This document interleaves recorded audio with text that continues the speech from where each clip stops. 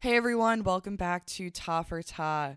We sat down with Bianca Ho, COO and co founder of Claire AI, in her Hong Kong office, a nondescript hideaway above the busy streets of Sai Ying Pun district.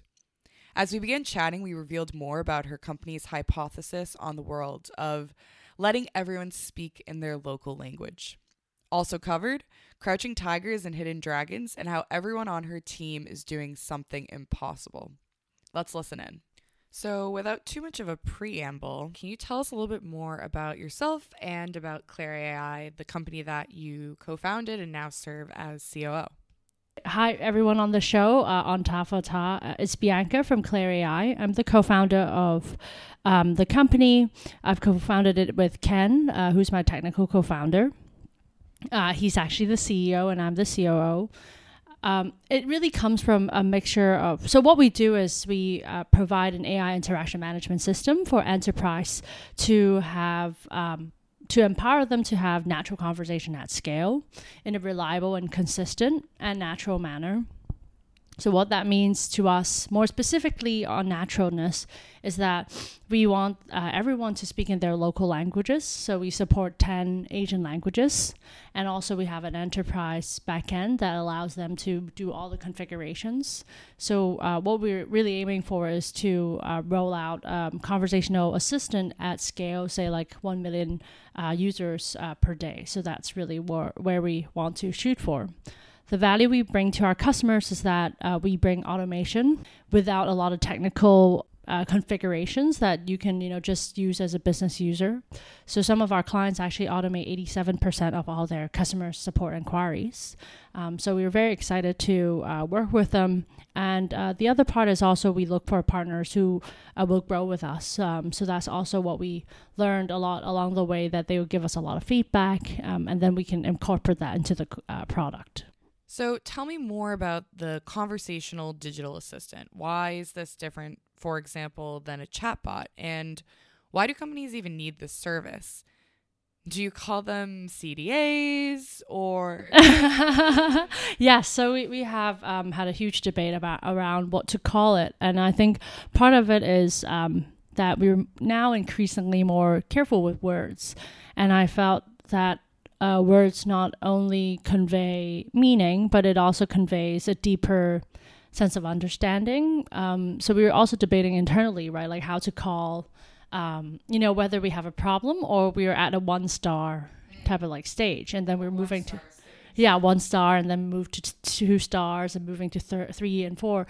But like a good thing is that you're still in a star, right? Like, so you felt that you're moving towards progress, and you have the faith to kind of like move towards a better experience, customer experience in general. Because in a startup, you have a lot of problems that you need to tackle. So that doesn't get too overwhelmingly difficult for everyone. So, back to conversational assistants. What is really different from a chatbot is that it has to have a deeper level of understanding. So we build our NLP, natural language processing engines and algorithms on our own. So we do tune the data.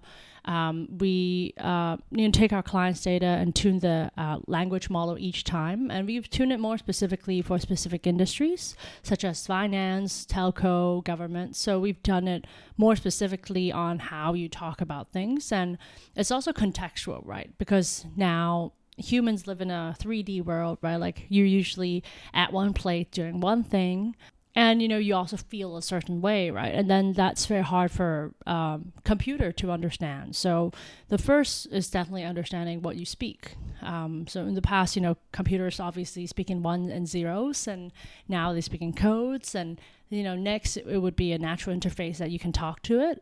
So that's what we're kind of moving towards. And then we were looking into how do you create more context and helps the computer or help the end user to speak to the computer in an easier way that generates value for the company. Interesting. So you mentioned that Claire AI focuses on 10 Asian languages. Why Asia? Yeah. What's unique about Asian languages? Yeah, so I think I will allude to Cantonese because that's my mother language. It's interesting. Sometimes, you always look back and you're wonder, why you did a certain thing, and now you do realize. So I actually took a course on Cantonese, although I am native, back in school, and I was fascinated about Cantonese as always, and I just dug up a book from back in my high school years that I bought again about Cantonese dialect. So I've always been very fascinated about this very lively language. It's very much invented. There are a lot of like new words every day, and that's really fun as a language. I think that creates a lot of challenge for anyone to build an understanding model around this language, because it has mixed language. You speak, for you as a Westerner in Hong Kong, oftentimes you hear people like, oh, there's an apple and there's an orange, right? Like they would have words, or I want to get my account balance, and they probably say account in an entire Chinese sentence. So that has added the complexity of building a natural language model that caters to these languages. And I think similarly for Asia as well, which is where most of our clients are, is that Asian languages most often have slangs. There is an official version of the language, but there's also slang version, right? So I think that is really, really interesting as mixed language. Even in Tagalog, it's called Taglish, so it's Tagalog and English that they really use on a daily basis. And I felt, Asia. The third, not only the languages difference, and what makes it more challenging is that a lot of people like messaging. So actually you see, you go to every Asian country, they have one, favorite chat app. And literally if you have friends all over Asia, you'll download like 10 apps on your phone. Or you make all your friends download WeChat. Yeah. Yeah. So you're like, oh, this is the only thing that you could use. So it seems like everyone in Hong Kong uses WhatsApp. Yeah, WhatsApp, WeChat, Line. I think quite a few people use that as well. So Facebook Messenger, it's a very versatile. Hong Kong doesn't have really like its own app. It's only 7 million people, but then it does adapt to kind of different cultures, what friends you have. A lot of your friends are in China, then you use WeChat. A lot of your friends are in, say, Japan, then a lot of times you use Line. So that's what we realized, that Asians have a stronger kind of messaging culture. They do like to talk about things and chat.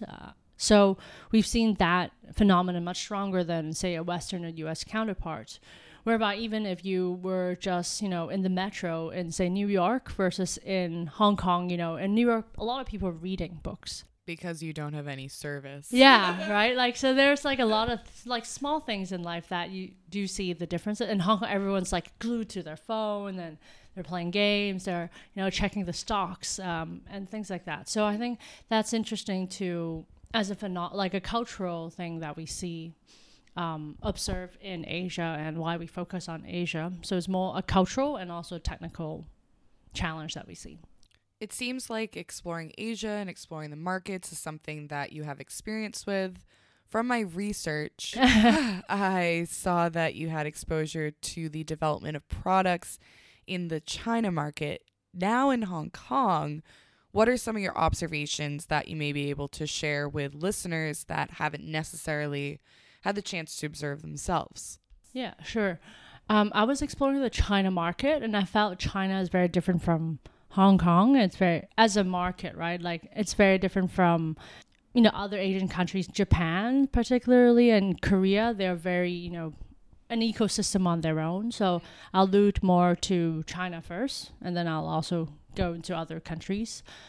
China is an interesting market. It felt like you have to be very, very dedicated to have a Chinese operation set up in a way that does cater to Chinese characteristics. Particularly on the software space. And you also need to be careful which space you are in, right? Like if you're a social network, that's a very different thing from your productivity software. It's also very different from being locational service, right? So it depends on which industry and which vertical you're in. I was exploring China for productivity software. And what we realized is the other part is the cultural, again, is quite different, right? Not a lot of people in China uses email. And the software that I was working for uses email as a primary base of communication. So that creates like a trouble where a difficulty for a software who was not more for a messaging tool into something that you have to adapt to that in China. So that's a very interesting observation as to how people work, right? Like you see a lot of people in China having a lot of WeChat groups. They, primarily talk on messaging, even QQ, they use it a lot internally or externally with their clients or partners. So that's what we observe. The other part is also whether one phenomenon that we haven't quite solved for is whether people are willing to pay for software. Because a lot of softwares in China are free. Like basically everything, right? Like they have a free word processor. They have word processor is the most fundamental of all kind of productivity tool. They have free ones and people are happy to use it with, like ads flashing by. It seems like there's more of a comfort with the lack of privacy. Yes. Compared to the kind of hype in the States, for example, where there needs to be complete transparency and there's this friction between providers and customers. Yeah, I think it's also how culturally they look at it differently. So say like, in US, like people look at guns as a right to own. And like me, I've never thought about owning a gun, would never kind of think about it either. And I don't see it as a right that I have. So I think it's also kind of cultural kind of like nuances that does have that difference. People seem to be very comfortable with, whatever you write on WeChat, you just need to be careful, right? Like, because you don't, like, they know that it will be read. You just need to be comfortable with everything you write being public. Yeah. So they're just like comfortable with that because they know that is inevitable that people would look at that. So I think it's also being comfortable with kind of like what and whether, I'm a normal private citizen and I don't think that anything I write is of any kind of like confidentiality, but people do kind of like pay more attention on, what messaging app that they use, what they speak on the internet, and particularly in China. So I think that has very much accepted as a norm. And that is also where I would say it doesn't have as much as a strong influence to a productivity tool, mainly because productivity tool is very much, monitored by the company, and as long as you have the audit log, it'll be fine. But yes, that's very true on the overall nuance that people do expect that whatever they write, private, public, be it romantic or work related, everything would be kind of read at one point. So that is also kind of like difference in terms of navigating the China landscape, ecosystem, and how as a software company, what you need to comply to. Those are very Western ideals and values that people are very used to. Again, like a gun kind of like rights type of thing, where we do need to have that communication very well established and understood by our Western companies. And even beyond culture, we've seen some structural barriers. Last year, China was requiring all companies to submit surveillance checks and required that these companies also put their servers in the country. How do you think that companies will be able to navigate this in the future?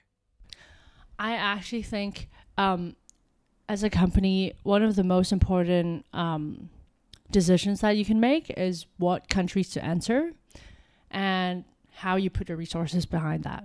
Because a lot of times we get a lot of investors asking us, why don't you look at China now? Why aren't you selling into China? And all those questions.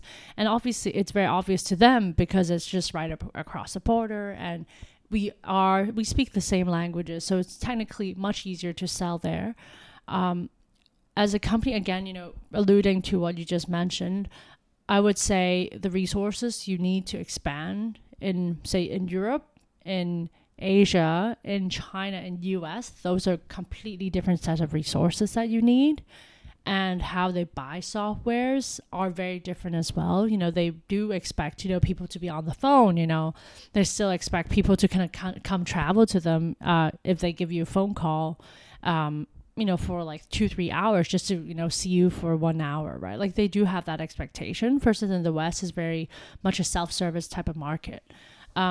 So it's also how people work that places a huge difference in how software are sold and how distributed overall, as well as, kind of architectural type of challenges, right? Like you need to have your servers in China.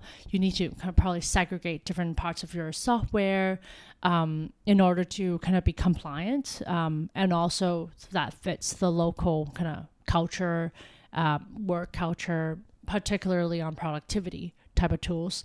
So I think it's a huge decision for any company to make, either to get in China, get out of China, how much to invest in China. And obviously it's a huge piece of meat that everyone wants a bite off. But in reality, there is a lot of resources that you need to devote to. And one of the very interesting analogies that, examples that I heard is that this guy from the US who used to work for this company, and he came to Asia and he moved to Singapore actually without visiting Asia. I'm like, that is a crazy idea.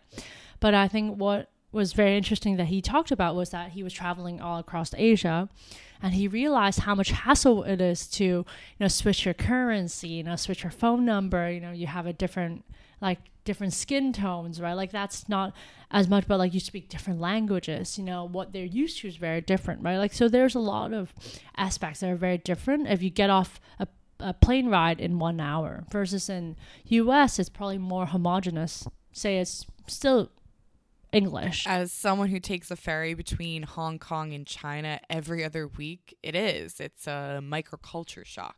Right? Yeah, like every time, it's still US dollar. It's still the same phone number. When you turn on your phone, it's going to be perfectly fine. But if, in other Asian countries, you get off 1 hour, you're in Taiwan, you speak a very different language. You get off, 2 hours in Shanghai, again, you speak very different languages and very different type of people. They, even within China, that diversity is much stronger. I would say within local kind of like vicinity. So that's what I found is that the way you distribute softwares and how a certain company could be very successful elsewhere has to adapt to kind of local rules in Asia and China likewise, in order to really kind of have benefits out of those countries' investments. So you keep all this in mind when working with your clients? Yeah. Because your clients are companies seeking your software service. Yes. Yeah. So like how we talk to, again, I'm in a slightly different space now. We mainly talk to enterprise. So we really have like only enterprise type of users. They make a lot of decisions. The way that they make decisions are quite different, for a B2B small to medium business, SMB type of client is very different from how you make decision at like an enterprise level, right?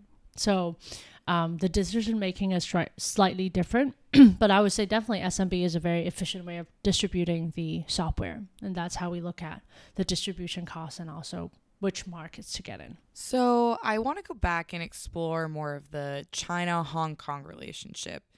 Even if companies aren't trying to get a piece of China market, there has been some collaboration, right? So what's going on with the Hong Kong startup scene? What's going on in relation to China? Tell us more about that. So I think to be honest, I don't catch up as much on like the Hong Kong startup scene, but I guess I'm one of the ecosystem. I'm one in the ecosystem. There does seem to be a lot more startups happening, and I think a lot of them in Hong Kong do use Hong Kong's advantage to its benefits, such as us, and logistic companies that obviously Hong Kong has very cheap shipping costs to elsewhere. For example, the others are mainly, I would say, companies do need to decide why to choose Hong Kong as a base, because it is very difficult to hire people.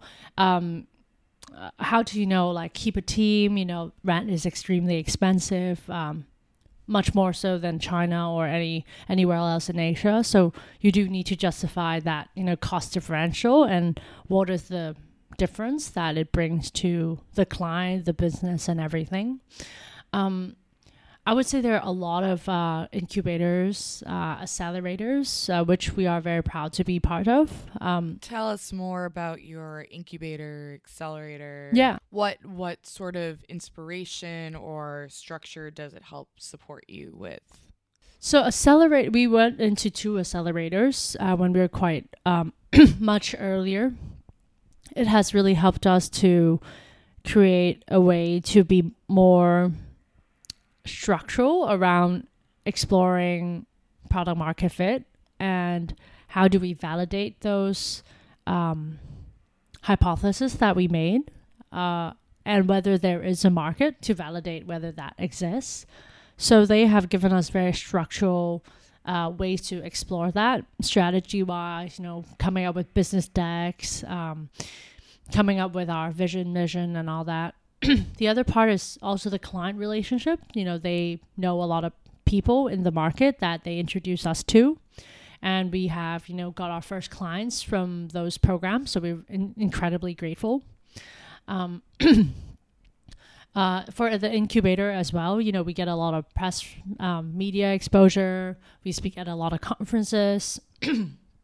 We do also get, client referrals from these. So, we really benefited from the network that they already have. Fundraising as well, that's the same. They also have a lot of investor networks. So that has helped us to raise our first seed round. So we're, again, incredibly grateful for that. So I think the interesting thing to me about Hong Kong is that there's always very interesting people who've done something before, but you really need to seek them out.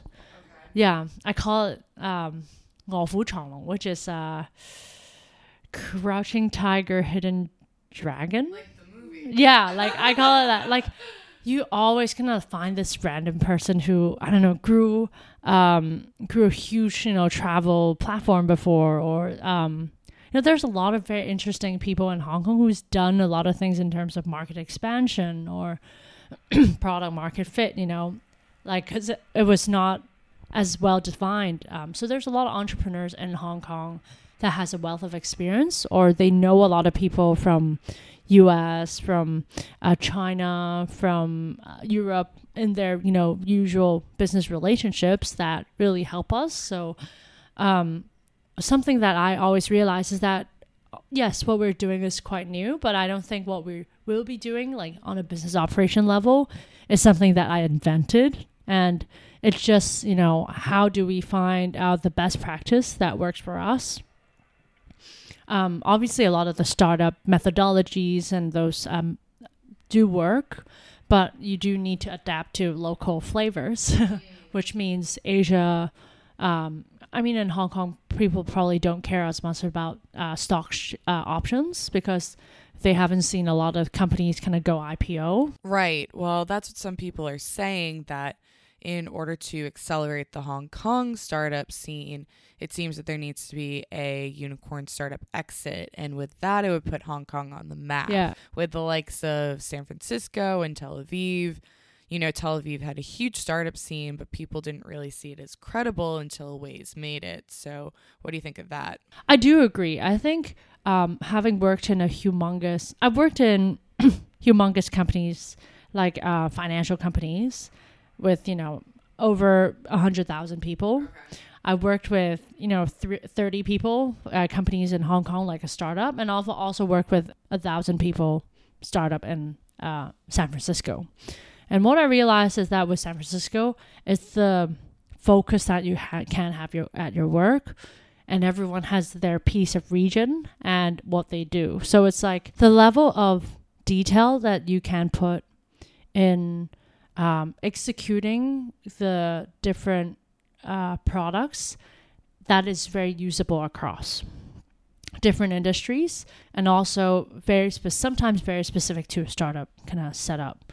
But the company that I work with has already IPO'd, so I think, they've definitely made it. But it's the level of detailedness that they can have for anyone who's working in the US office that makes a huge difference from, a jack of all trades in Hong Kong, because it's not as big as a market, and you can't justify having one person for just documentation, one person for just taking videos, one person for just making product market communication statements, right? So it really takes a company to address a market so big and so well.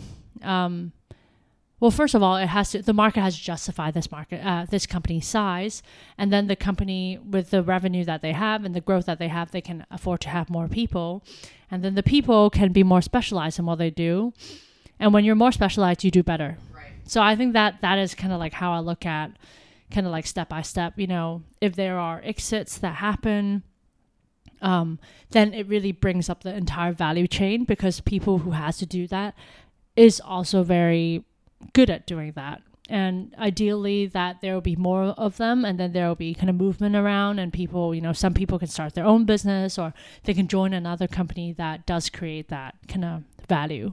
Now that you're bringing up these business physics, what's it like managing your team? Crazy. What's it like developing people? It's probably a different jump for you. Managing people is still hard. I'm just reading a lot of the older kind of management books, like by Andy Grove, the founder of Intel. He has a couple books that are very good. Peter Drucker, again, another really good executive that talks about, effective executive. So, as I did think about this, like in detail, and it's interesting where I got a lot of the insights from being away from the company. So I was away for 2 weeks for my honeymoon. And what I realized is that because I look at the company in such a detached manner, I do realize a lot of things that I don't do on a daily basis that is probably not at a high leverage standpoint. And managing people is very difficult because everyone is different and everyone would change, and you need to understand that person to a level that you understand how your company is probably only one of the steps that they would eventually become a superstar or a rock star. That how you can keep them, how do you keep everyone in line, how do you communicate those values.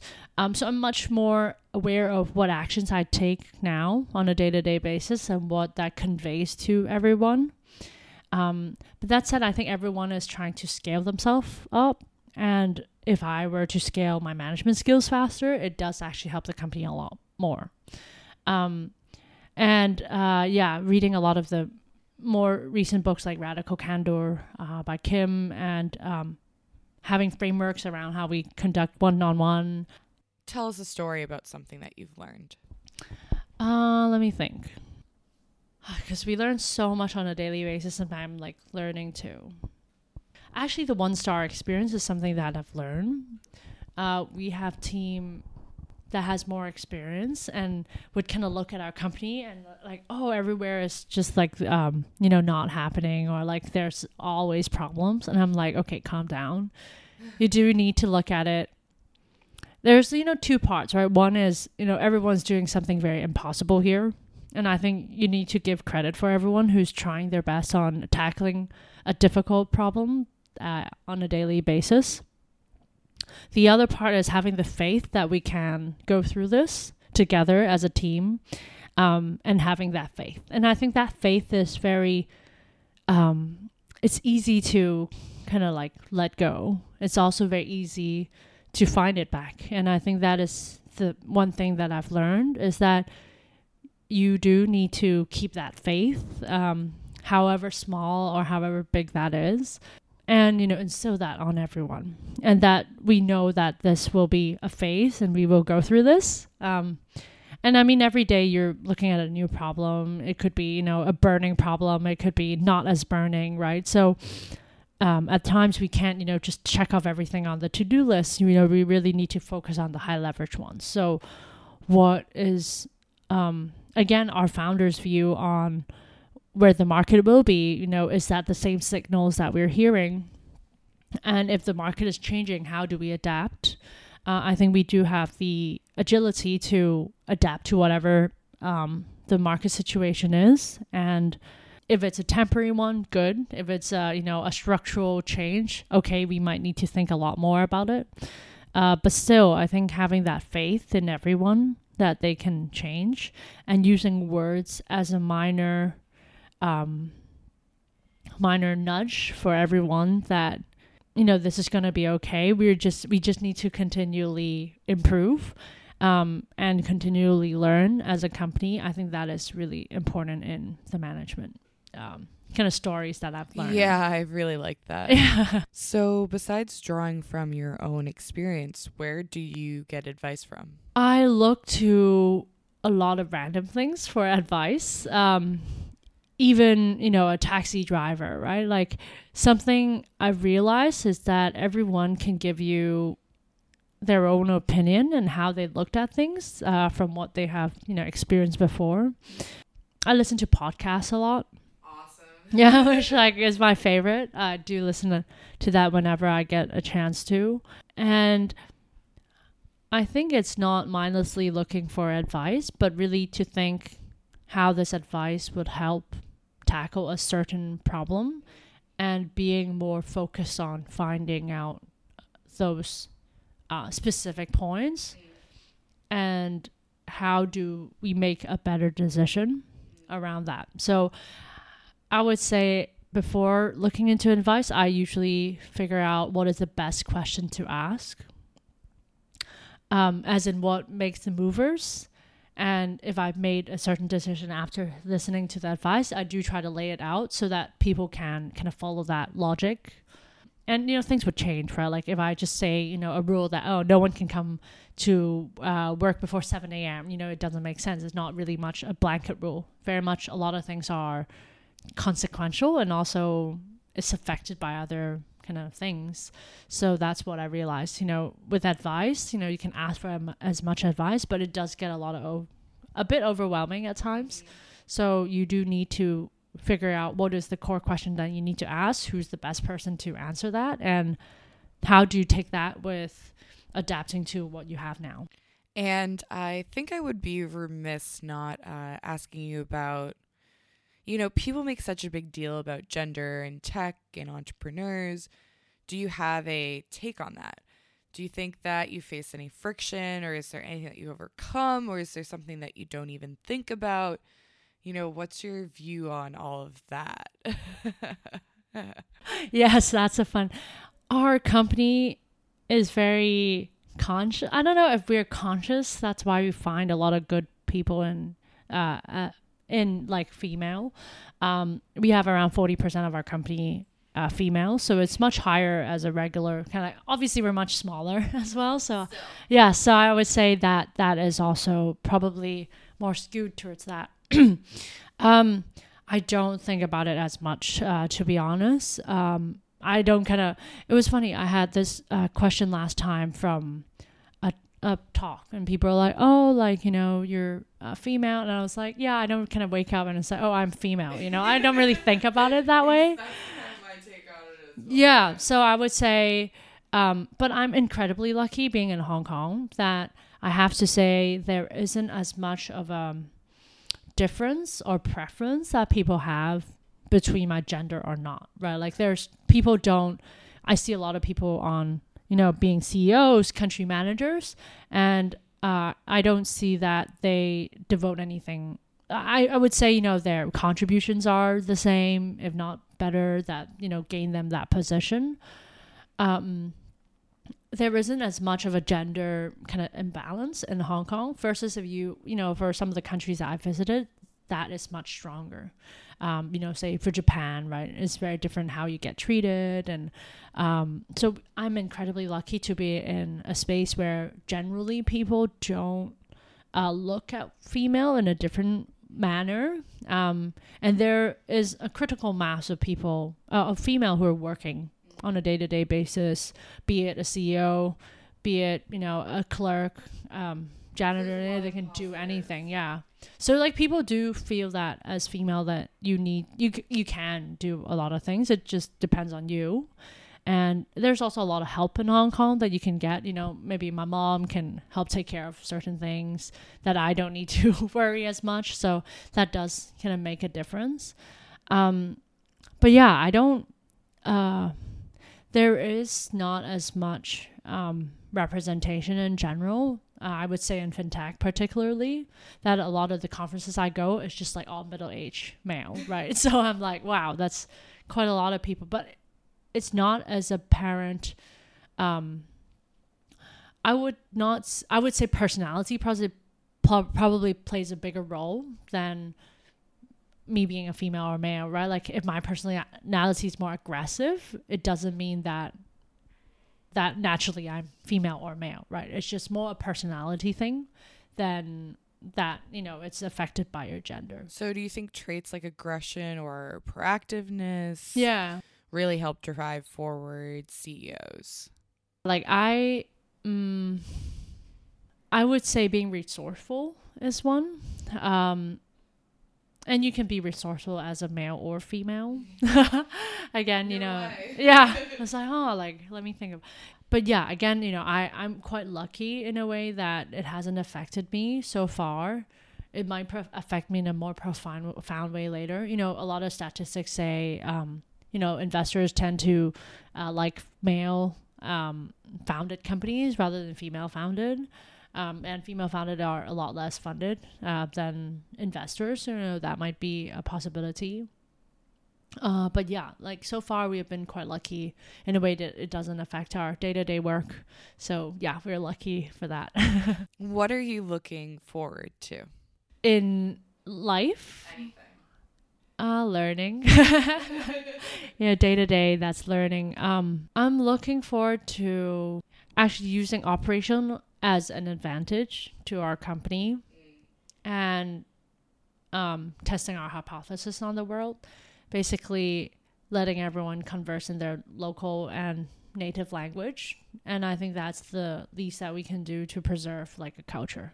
Great. Love that. I think we'll wrap here. Well, that's it for today. Please subscribe wherever you get your podcasts. Questions, suggestions, inquiries can be sent to ta.for.ta.china@gmail.com. Until next time. A lot of people start calling me Claire, which gets very confusing. I'm like, hey, Claire. And I'm like, okay, they should be asking about me.